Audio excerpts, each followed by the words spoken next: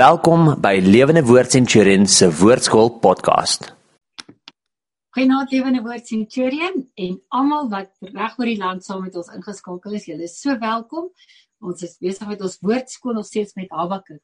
Maar net voordat ons begin wil ek net vir julle almal nooi. Ek is so excited. Ons het Dinsdag aand om 7:30 volgende week op Facebook gesels ek en Wouter en Isak Staats oor die boek The Way of the Shepherd.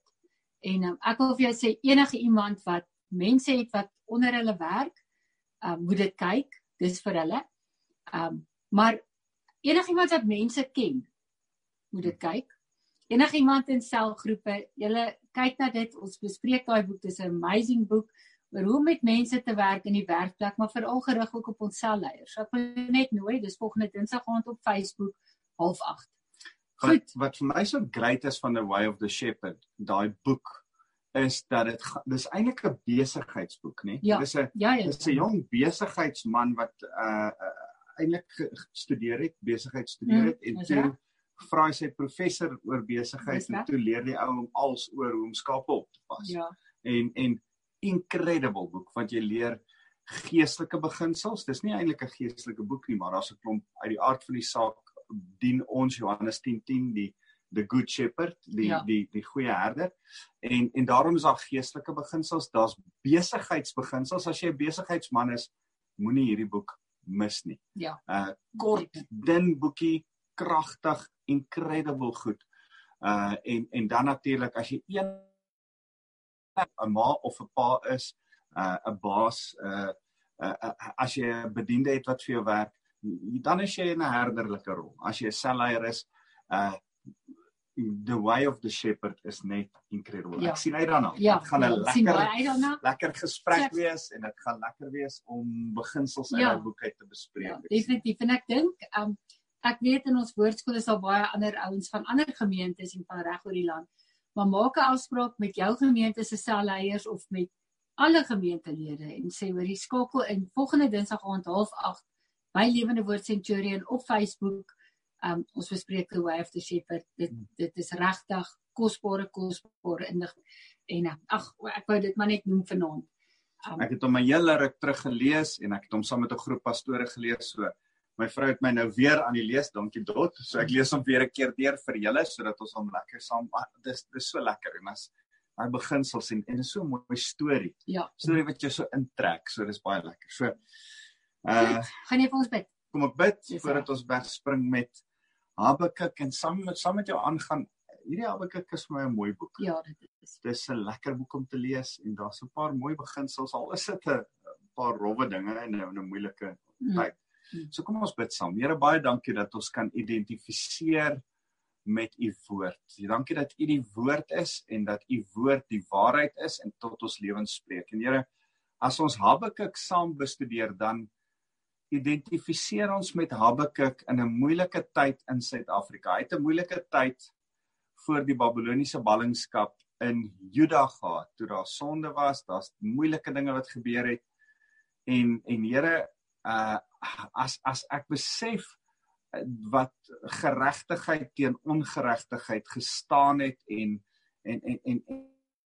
al hierdie goed sien ons in ons land vandag, ons bid vir ons land vandag, en Here, ek besef dat ons identifiseer met hom, maar ons moet ook leer by hom. Daarom, Here, maak ons geestesoë oop om te kan hoor wat u vir ons wil sê vandag in Suid-Afrika deur Habakuk, wat in min of meer dieselfde omstandighede deurgegaan het in sy tyd. Ons loof u, Here. Amen. Ek besef dat Habakuk, dit het eers 'n hele ruk na Habakuk gebeur dat die volk weggevoer is. 'n hele ruk nadat hy hierdie woord ontvang het, is die volk weggevoer. En jy weet, baie keer dink ek ons verloor in geskiedenis tred met tyd. Ja. Want ek sê nou die dag vir iemand hierdie ding, dat Habakuk, mens kan dit so vergelyk. Dis soos iemand in die kerk vandag in Suid-Afrika, wat kla en sê, dit gaan verskriklik sleg met Suid-Afrika wat deur die ANC regeer word. daar's nie geregtigheid nie, Eis Makashule kom weg met alles, en Zuma, en ons kan klaar. En dan kan ons geweldig kla oor ongeregtigheid, geweld, plaasmoorde, allerhande sulke goed. En in die konteks van Habakuk is dit asof die Here dan sou sê, goed Habakuk, ek het jou gehoor, ek gaan die Chinese stuur, die land oorneem, en julle almal wegvoer uit Suid-Afrika uit. Nee Here, nie die Chinese nie, hulle is nog kommuniste ook, en hulle is verskriklike mense, en hulle aanbid U nie eers nie, en sê die Here, toe maar, ek gaan die Chinese ook uitsorteer, maar gaan julle eers uitsorteer. En dis in die konteks van Habakuk, wat met Habakuk gebeur. Hy kla oor sy land, oor sy regering, oor die geweld, oor die Nee, net nie die Babyloniërs nie. En dis wat ons verlede week met mekaar gesels het. En jy weet, ek besef, ons dink, nee man, ag die Chinese, maar die moontlikheid is baie goed, dat die Chinese nog in die nabye toekoms 'n groot rol in Suid-Afrika kan speel. En die Here die Chinese kan gebruik, onregverdige om ongeregtigheid in ons land te straf. Maar ek dink so daaraan dat die persepsie wat ons het van geskiedenis, nee, dit gaan nog lank wees, en dis dalk waar Habakuk gesit het, maar het besef die dringendheid van, as hierdie Babyloniërs Jerusalem en Juda oorneem, is dit omtrent klaar met hulle volk, dis net die Here se genade wat hulle weer kan laat terugkom. So ons het so 'n bietjie daarna gekyk, as jy kan onthou. Enige vrae oor Habakuk, wat jy wou gevra het? Ek wou jou net gevra het om ons weer net te update oor die konteks, maar dit is reg, kom ons begin. Ja, so konteks is voor ballingskap, een van die kleiner profete, hy het so 600 voor Christus geleef, en ons weet dat die ballingskap het eintlik so omtrent so 612 daar rond gebeur, as dit nie so bietjie later was nie, was daar 3 ballingskappe wat gebeur het, en Habakuk, dit het nie in Habakuk se tyd gebeur nie, dit het so bietjie na, so 10, 12, dalk 20 jaar na Habakuk geleef en geprofeteer het, gebeur wat die Here vir hom gesê. Okay, maar jy het nou gesê 3 ballingskappe. Ja, so daar was eers 'n ballingskap, waarin Daniël byvoorbeeld weggevoer is, toe bly daar nog so klein bietjie Jode oor in Jerusalem, toe is hulle so dom om te rebelleer, en toe 12 jaar daarna toe rebelleer hulle weer, en toe is dit die finale ballingskap. Toe gaan hulle almal of maak hulle toe almal? Nee, hulle het die mure afgebreek en Jerusalem heeltemal geplunder. Van die mense het toe Egipte toe gevlug, Jeremia onder andere saamgevat, en net eintlik die mense verstrooi, en dat niemand eintlik in Jerusalem agtergebly, of in Juda agtergebly nie. En toe het hulle eers weer later teruggekom. So, daar was 'n oorblyfsel wat so 10, 12 jaar afgebly het, maar hulle was so dom om teen Nebukadneser te rebelleer. En dis baie interessant, maar dit stem ooreen met die tyd wat Sadrag, Mesach en Abednego deur Nebukadneser in die vuuroond gegooi is. In die tyd toe die Jode rebelleer in Jerusalem. Toe hierdie 3 Jode wou hulle nie buig voor die beeld nie, onthou daai gedeelte. En word hulle in die vuuroond gegooi. En ek dink dit het so bietjie met die rebellion in Jerusalem ook te doen gehad, maar dis heeltemal 'n ander storie. Baie interessant om hierdie geskiedenis so bietjie bymekaar te sit, dan verstaan ons dit beter. So, Habakuk, wat sy naam beteken omhels, hy vat wat die Here vir hom sê, natuurlik, een van my geliefkoeste gedeeltes wat ons verlede week behandel het, is Habakuk 2, waar die Here vir hom sê, skryf my antwoord, die visioen in groot duidelike letters op kleitablette, sodat iemand wat verbyhardloop dit kan lees. En dit was 'n billboard, het ons mekaar gesê, duidelik genoeg sodat almal dit kan verstaan. Maar daarin is ook iets daarvan om neer te skryf die profetiese woord wat die Here vir ons sê, sodat ons daarop kan teruggaan. Dit is my so mooi, Bill Johnson, ouens soos Neville Norden, Hulle skryf hulle profetiese woord neer en lees dit gereeld en bid dit dan deur. Ek is nie so getrou daarmee nie, maar van ons hoogtepunt profetiese woord skryf ons neer. Goed wat die Here vir ons twee gesê. Die Here het vir ons byvoorbeeld ons troue gesê. Hy gaan ons soos 'n boompie aan 'n stok vasgemaak is, gaan hy ons vasmaak aan hom tot ons sterk genoeg is. Maar hy sal altyd daar wees. En hy het vir ons gesê, hy sal altyd vir ons voorsien, vir ons bediening. Daar seker woorde wat ons neergeskryf het, ons herinner mekaar gereeld daaraan en bid dit deur. Dis reg. So, miskien moet jy Habakuk 2 op 8 slaan. En as die Here sê, skryf die antwoord, skryf die visioen, skryf die profetiese woord neer, wil ek jou aanmoedig om dit neer te skryf. En dan natuurlik, Romeine 1 vers 17, wat ook hierdie stuk uit Habakuk neerskryf, Paulus wat sê, die regverdige sal deur al geloof leef. Op grond van ons geloof leef ons. So en toe het ek verlede week afgesluit met die 4 W's. Wee julle wat deur onreg ryk word. Wee julle wat wat stede bou met geld wat julle bekom het deur moord en onreg. Vers 12, vers 15. Wee julle wat bure dronk maak. Ons het daar gestop verlede week. En vers 18, 19, wee julle wat vir 'n stuk hout sê, word wakker, kom red ons, afgoderry. So kom ons kyk gou weer na daai wee, en ons is by die 3de wee, vers 15, ek dink ons moet daar aangaan. En hy sê, wee julle wat julle bure dronk maak, julle meng drank, maak hulle dronk om na hulle naaktheid te kyk. Binnekort sal dit julle beurt wees om in skande te kom.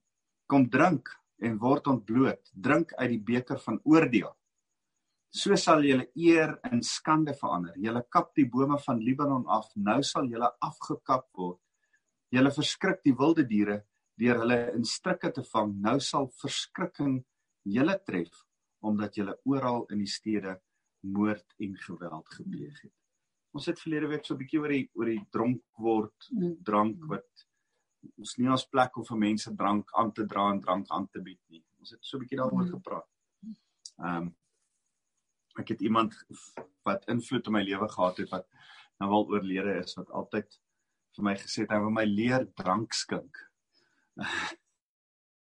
Om altyd baie teleurgestel, dan sê ek stel regtig nie belang watter wynglas is vir watter tipe wyn en hoe gooi jy wyn in en whisky in en hoe gooi jy op die regte manier bier in, ek stel nie belang nie. Dis nie in my belangstellingsveld nie, ek gee regtig nie om nie.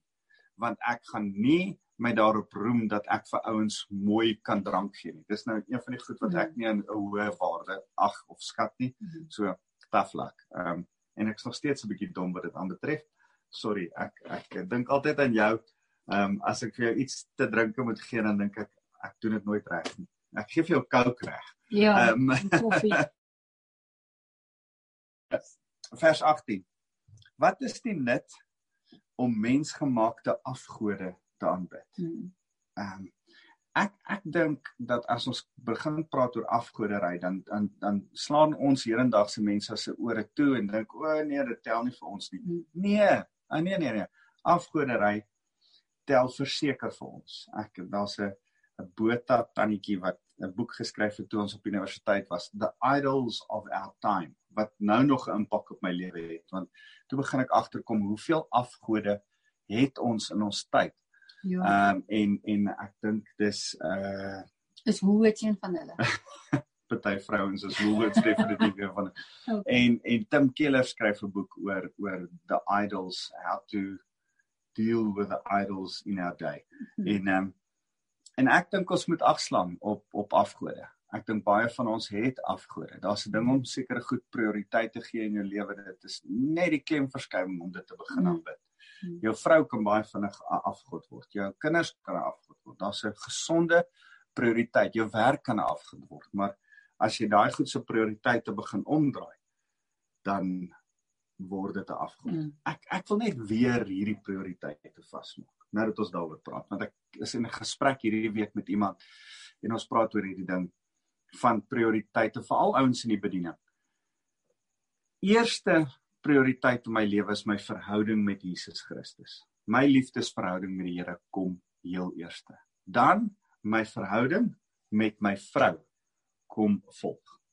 Dis die belang, my verhouding met die Here is heel eerste, dan my verhouding met my vrou, dan my verhouding met my kinders. Ek het so 'n mooi foto hier agter my van my dogters, maar my verhouding met my kinders is my geweldig belangrik. My kinders kom bo my gemeente.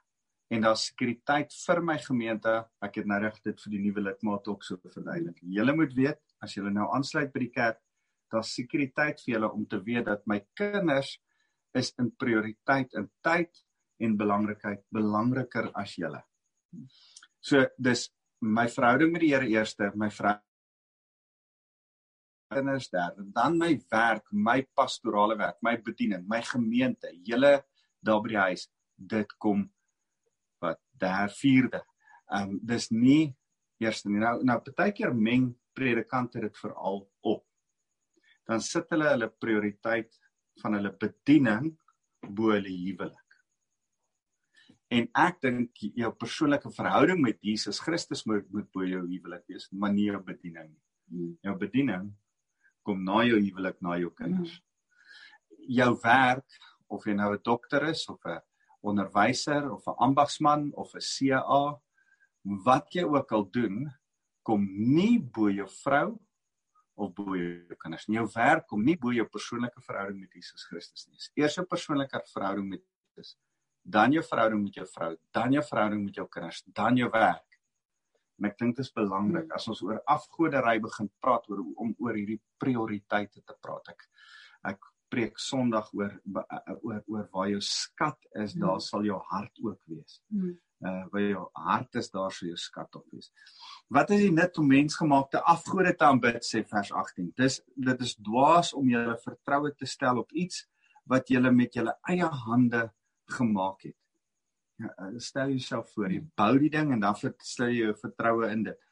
Dis 'n afgod wat nie kan praat nie. Julle is dwaase om die leuns te glo. Wee julle wat vir 'n stuk hout sê, word wakker, kom red ons. Kan julle by 'n lewelose klip, kan 'n stom klip sê wat om te doen? Al is dit oorgetrek met goud en silwer, is dit heeltemal sonder lewe. Die Here is in sy heilige tempel, laat almal op aarde stil wees in sy teenwoordigheid. Met ander woorde, die Here te dien, die tempel is nie die afgod nie, maar die Here is in sy tempel, hy is teenwoordig daar. Wil jy iets sê oor? Ja, ek dink hierdie wat jy sê, laat mense stil word in sy teenwoordigheid. En ek dink, baie keer is dit iets wat ons vergeet, om net bietjie in die Here se teenwoordigheid met jou shoppinglys nie. Dis iets wat my nogal partykeer kan pla, van om, as jy in die Here se teenwoordigheid is, word 'n bietjie stil, en moenie dit nou gebruik, om my help, as vir my hond en my kat en my. So dit is iets wat ek dink mens moet treasure, en even in die gemeente tydens worship, om mense 'n geleentheid om te sê, as ons voel nou so die teenwoordigheid van die Here, kom ons word net stil. Be still and know. Ja, dan God. Jy weet, ek dink maar net, dit is kosbaar, dat ons weet, ons kom nie in die Here se teenwoordigheid, en daar's niks fout daarmee om met die Here te praat, want die Here sê, ons kan vir hom sê wat ons nodig het, maar ek dink daar's net 'n ander tyd vir dit, en ja, in die ontsag. Donderdagoggende het ek 'n tyd saam met 'n groep pastore, 'n hele klomp pastore van oor die land, dan het ons so 'n Zoom sel, en dan bespreek ons hierdie boek, as jy daar kan inzoom, Celebration of Discipline van Richard Foster. Dis so 'n incredible boek. Daar is 'n hoofstuk van the discipline of silence and solitude. Okay. En dis daai hoofstuk wat jy vir my gesê het, nee, jy dink dit kom van die duiwel af, nie van die Here af nie, want daar hou jy altyd baie van stil bly nie. Maar daar is, wat hierdie ouens se boek net sê, is, daar's so 'n belangrikheid om gedissiplineerd stil te word, partykeer. Net jou fokus nie op enigiets anders te hê nie, maar amper, en ongelukkig hierdie oosterse meditasie, dit vir ons amper half, dis verkeerd, maar daar's niks verkeerd om net stil te word voor die Here. Ja. Nie te dink oor alles en almal nie, net op die Here se grootheid. Be still and know that I am God. Dis geweldig belangrik. So hier, herhaal Habakuk dit, die Here is in sy heilige tempel, laat almal op aarde stil wees in sy teenwoordigheid. Hoe mooi is dit? Goed, ek wil ook net vinnig dit sê, terwyl ons oor afgode praat, ek wil nie te lank by hierdie ding stil staan nie, maar afgode, ek wil vinnig blaai gou saam met my as in jou Bybel na 1 Korintiërs, 1 Korintiërs hoofstuk 10, vers 19 en 20.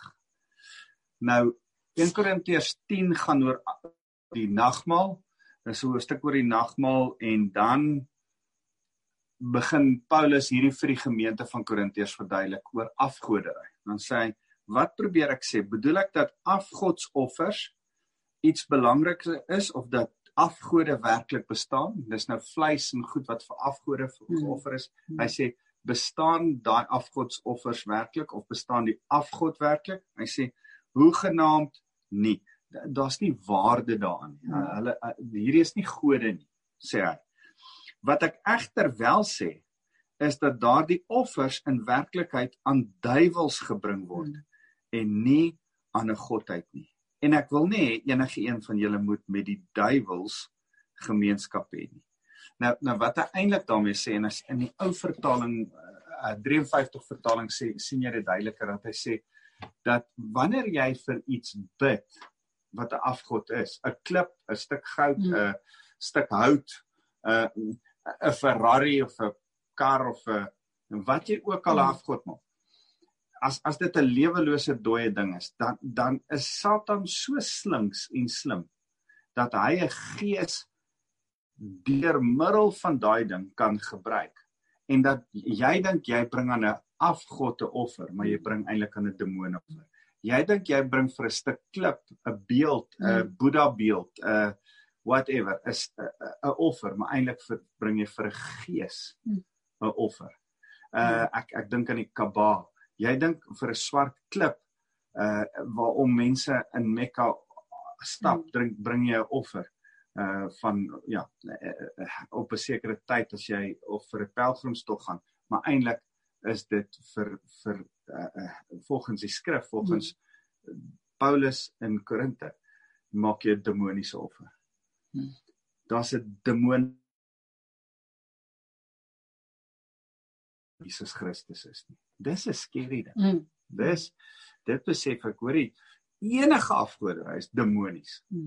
As dit nie Jesus is wat jy aanbid nie, aanbid jy 'n demoon. Daar's nie 'n grys area. Daar's nie, ag ja, maar hierdie is net 'n lucky charm wat ek om my nek het. Ek vra Sint Christopher, of ek vra, weet, mense kan die weirdste goed sê. Dis 'n demoon. Dot het my hierdie ding geleer. Sy het nou in 'n pastorie groot geword. Ek het nie met die skrif so goed groot geword nie. Nou trou sy met my. Nou het ek 3 sulke beeltjies, Griekse beeltjies wat ek uit Griekeland uitgebring het. Ek is baie trots op dit. Toe ek 12 was in Griekeland, nou het ek hierdie beeltjies, my hele hoërskool en universiteitstyd het ek dit gehad. Nou trou ek met hierdie girl. Dis omtrent die enigste trousseau wat jy gehad het, ons getrou het, maar ek het nie baie meubels gehad nie, maar ek was trots op my beeltjies. En sy sê, so net voordat ons trou, woonstelletjie opsit, en sy kom kuier, en nou kyk sy of alles reg is, en van haar goedjies begin ook ingetrek word, sy bly nog by haar ma, maar ek's in my woonstel nou sê sy vir my, daai goed, wat se beeldjies is dit? Nee, hierdie is die Parthenons, hierdie is Athene, sy's 'n godin van dit, en hierdie met die afarms. Ja, hy het nog vir my gesê, dis wat met iemand gebeur, dat hulle naels byt. Ons hulle arms net tot hier af, en ek byt my naels. Steeds, sien, verkeerd bewys.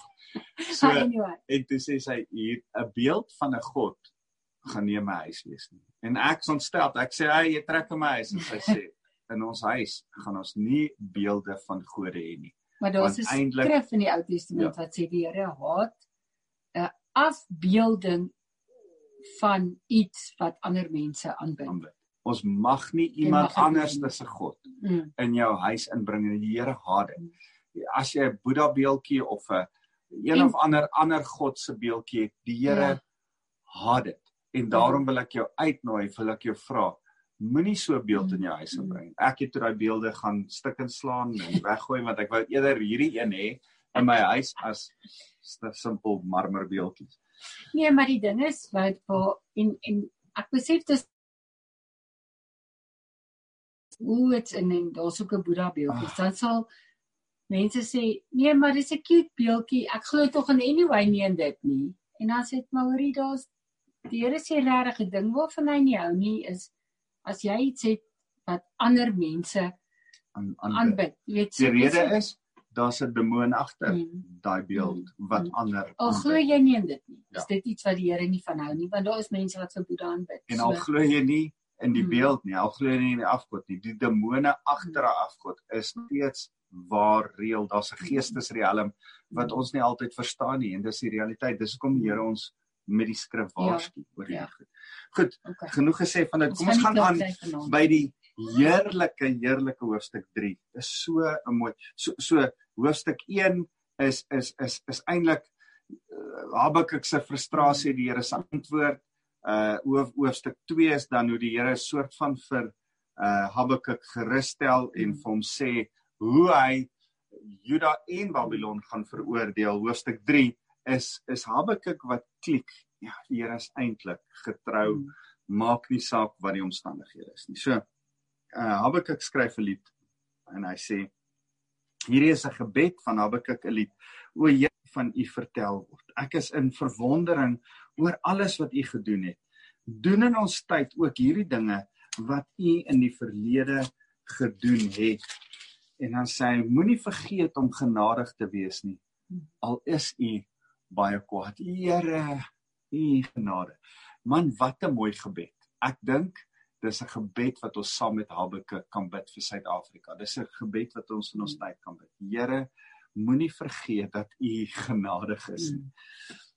Vers 3, God die Heilige beweeg oor die woestyne van Edom en van Paranberg. Sy groot heerlikheid vul die hemelruim, die aarde is vol van sy lof. Helder ligstrale flits uit sy hand. Daar sy krag verskuil is, pes gaan voor hom uit, dodelike pla volg in sy voetspore. As hy stil staan, skud die aarde. Wanneer hy kyk, bewe die nasies. Hy laat oeroue berge verkrummel en die eeue oue heuwels platval. Ek sien die tente van Kusan bewe en die benoudheid van Deen Midian. Wat Habakuk regkry, en ek wil nie nou eers te diep daan gaan nie, want dis 'n hele storielyn in Habakuk is hoe hy wat hier gaan gebeur met die uittog uit Egipte uitvergelyk en hy probeer ook in sy lied die lesers van die lied herinner dat Israel uit Egipte uitgetrek het en die Here hulle oorwinning gegee het. Daarom die verwysing na Kusan en Midian. Dis so 'n bietjie onthou ons was in Egipte.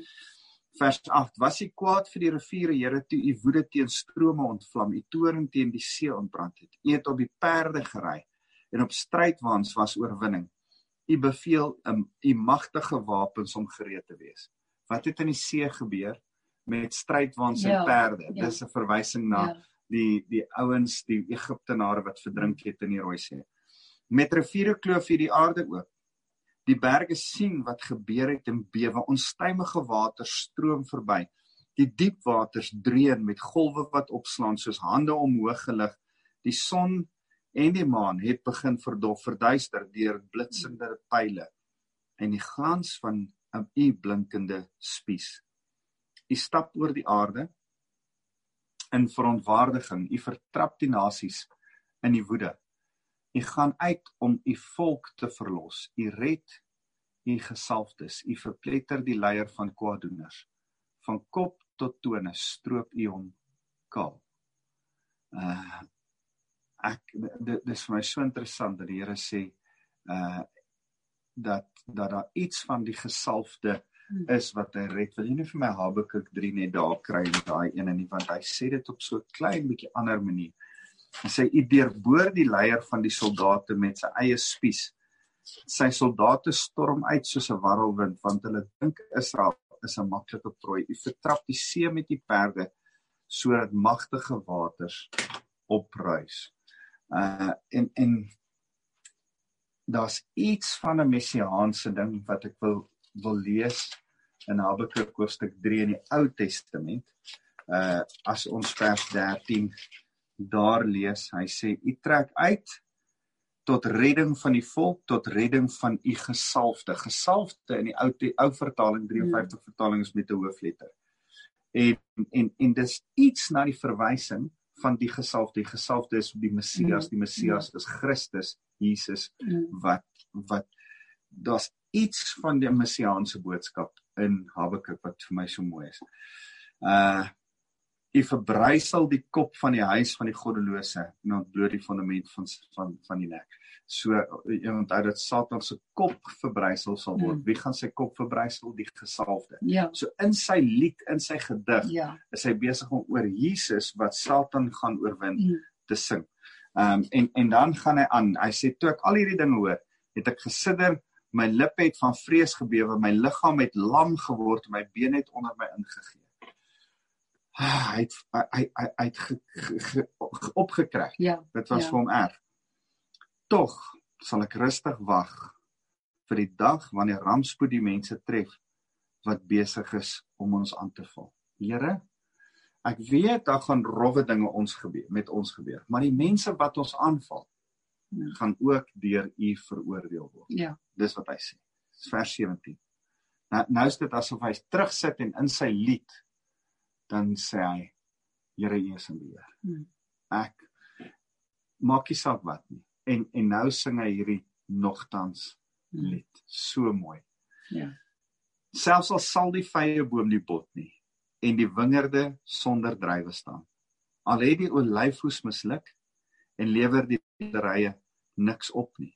Al vergaan die kleinvee in die veld, en is die beeskrale leeg, tog ten spyte van alles, sal ek my verbly in die Here.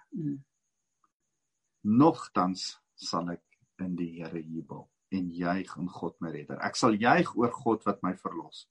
Die oppermagtige Here is my krag. Hy maak my voete soos die van 'n ribbok. Op hoë plekke laat hy my veilig loop. Dan sê hy, dis vir die musiekleier, die psalm moet met snaar instrument gelei word. Speel dit met hierdie tipe instrument as jy hierdie lied sing. Dit moet 'n opgewekte lied wees. Dis nie 'n swaarmoedige lied nie. Die Here bring oorwinning. Dis eintlik wat hy sê. Nou, ek wil vir jou hierdie ding vertel, en ek dink ek het dit al vir jou vertel, maar toe ek net tot bekering gekom het, in die laat 80s, toe kom ek op 'n CSV-kamp tot bekering, ons gaan gereeld kry mekaar by reunies en CSV-kampe, tipies soos skoolkinders wat nou opgewonde is oor hulle bekering maak, en in daai tyd was die Mulderbroers, onthou jy die Mulderbroers het gesing, en baie keer die praise and worship gelei, was 'n tannie wat saam met Dominee Dirkie van der Spyt toe bedien het, en Hermana Viljoen was 'n vrou wat Psalm 16 gevat het, net so uit die Afrikaanse 83 vertaling, en dan net 'n wysie bygesit, en dan het ons Psalm 16 gesing, Psalm 103, ek dink aan stukke wat ons so uit die skrif uit gesing het, en toe het sy hierdie stuk gevat, al sou die vyeboom nie bot nie, en daar geen druiwe aan die wingerde wees nie, al sou die olyfoes misluk, en gelukkig gaan ek dit nie vir julle sing nie, maar ek kan die liedjie onthou, en die liedjie het toe nou baie bekend geword, ek dink het in die jeugssangbundel opgeëindig, maar sy het daai liedjie se wysie bygesit, en dit het vir my so baie beteken daai tyd, ek weet nie wat het van haar geword nie, maar daar's so 'n mooi ding wat hierin opgeteken is. Dis 'n loflied wat ons nou moet sing, wat ek baie keer net sommer vir die Here sing, en vir my, wat dit in my lewe beteken het, ek noem dit die nogtans liedjie. Wanneer dit sleg gaan, selfs wanneer dit rof gegaan het in ons bediening, wanneer moeilike tye, ons deur moeilike tye gegaan het, van geliefdes wat ons afgestaan het aan die dood, of moeilike finansiële tye of druktye, dan het ek hierdie lied in my stilte tyd, op my manier. Ek sing wanneer niemand luister nie. Miskien in die stort, of alleen in my stilte tyd. Dis okay. Al sou die vyeboom nie bot nie. En dan sing ek die nogtans sal ek in die Here jubel. Nogtans sal ek juig. En dis daai Sadrag, Mesach en Abednego. Die Here sal ons red uit die vuuroond. Maar al sou hy ons nie red nie, sal ons die Here dien. Nogtans sal ons die Here dien. En ek wil jou uitnooi, na alles wat Habakuk gesê het, na alles wat kan gebeur in ons land, na alles wat jy in omstandighede kyk, en dit nie noodwendig goed gaan op die oomblik met jou nie, mag jy Habakuk se slotsom jou slotsom maak. Al sou die vyeboom nie bot nie, en al sou daar geen drywe aan die, al sou jou besigheid nie 'n wins lewer nie, en al sou jy nie geld hê vir hierdie maand nie, en al sou jy nie jou kinders se skoolgeld kan betaal nie, en hoe jou Habakuk lied ook al mag klink, sal jy dit saamvat met nogtans sal ek in die Here jubel, sal ek juig in God my redder. Hy is die een wat my red, want hy maak my voete soos die van 'n ribbok, op hoë plekke laat hy my veilig loop. Hy is my rots en hy vang my op in sy rotsvastheid en sal my altyd beskerm. So maak hom jou redder en dien hom, jubel hom nogtans ten spyte van jou omstandighede. Kraks opgewonde, wat 'n mooi stuk. Ja, baie mooi. Nog iets wat jy wil sê voor die einde van Habakuk. Ons gaan volgende week aan met Sefanja voordat ons nog by Matteus uitkom. Ons moet nog net Sefanja doen. Okay. En ons gaan volgende week rondom Sefanja saamkuier. Baie interessante profeet. Ook voor die ballingskap gewees.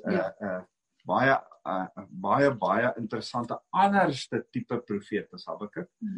En as ons klaar gemaak het met Sefanja, wat ek nie baie hoofstukke het nie, dan ons sal seker so 2 weke met Sefanja besig wees, dan gaan ons dan sien ek baie uit daarna om Matteus saam met jou deur te gaan. Ons gaan lank vat met Matteus, maar ons gaan lekker deur Matteus praat. En ek begin klaar oplees en bietjie studiewerk doen oor Matteus en lees, en ek sien so uit om saam met julle deur Matteus sistematies deur te gaan, en laat die Here, die Heilige Gees, met elkeen van ons praat oor Matteus. Maar eers van jou volgende week en die week dan. Ja, dis reg. Ons sien uit daarna. En ek dink wat gaan gebeur is, ons gaan Sefanja doen, en dan het ons in Mei maand, die laaste 2 maande van 2 weke. 2 weke van Mei, ja. So ons gaan nie breek nou vir die skoolvakansie nie. Ons gaan reguit deur tot daai week van die 16de Mei. Dan gaan ons vir 2 weke nie woordskool hê nie. So dan begin ons die eerste week in Junie met Matteus. Ja.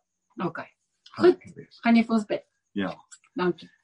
Here, wat 'n wonderlike voorreg om te sê, nogtans sal ons jubel. Here, ek wil vir mense kom bid nou, wat in moeilike omstandighede is, wat sê, jy verstaan nie waarna ek op die oomblik is nie. My siekte, my vrees, my finansiële probleme. Here, dan wil ek hulle kom herinner dat Habakuk in ongelooflike, geweldige, moeilike doodsvrees moes gesit het. En hy het gesê, nogtans sal ek jubel.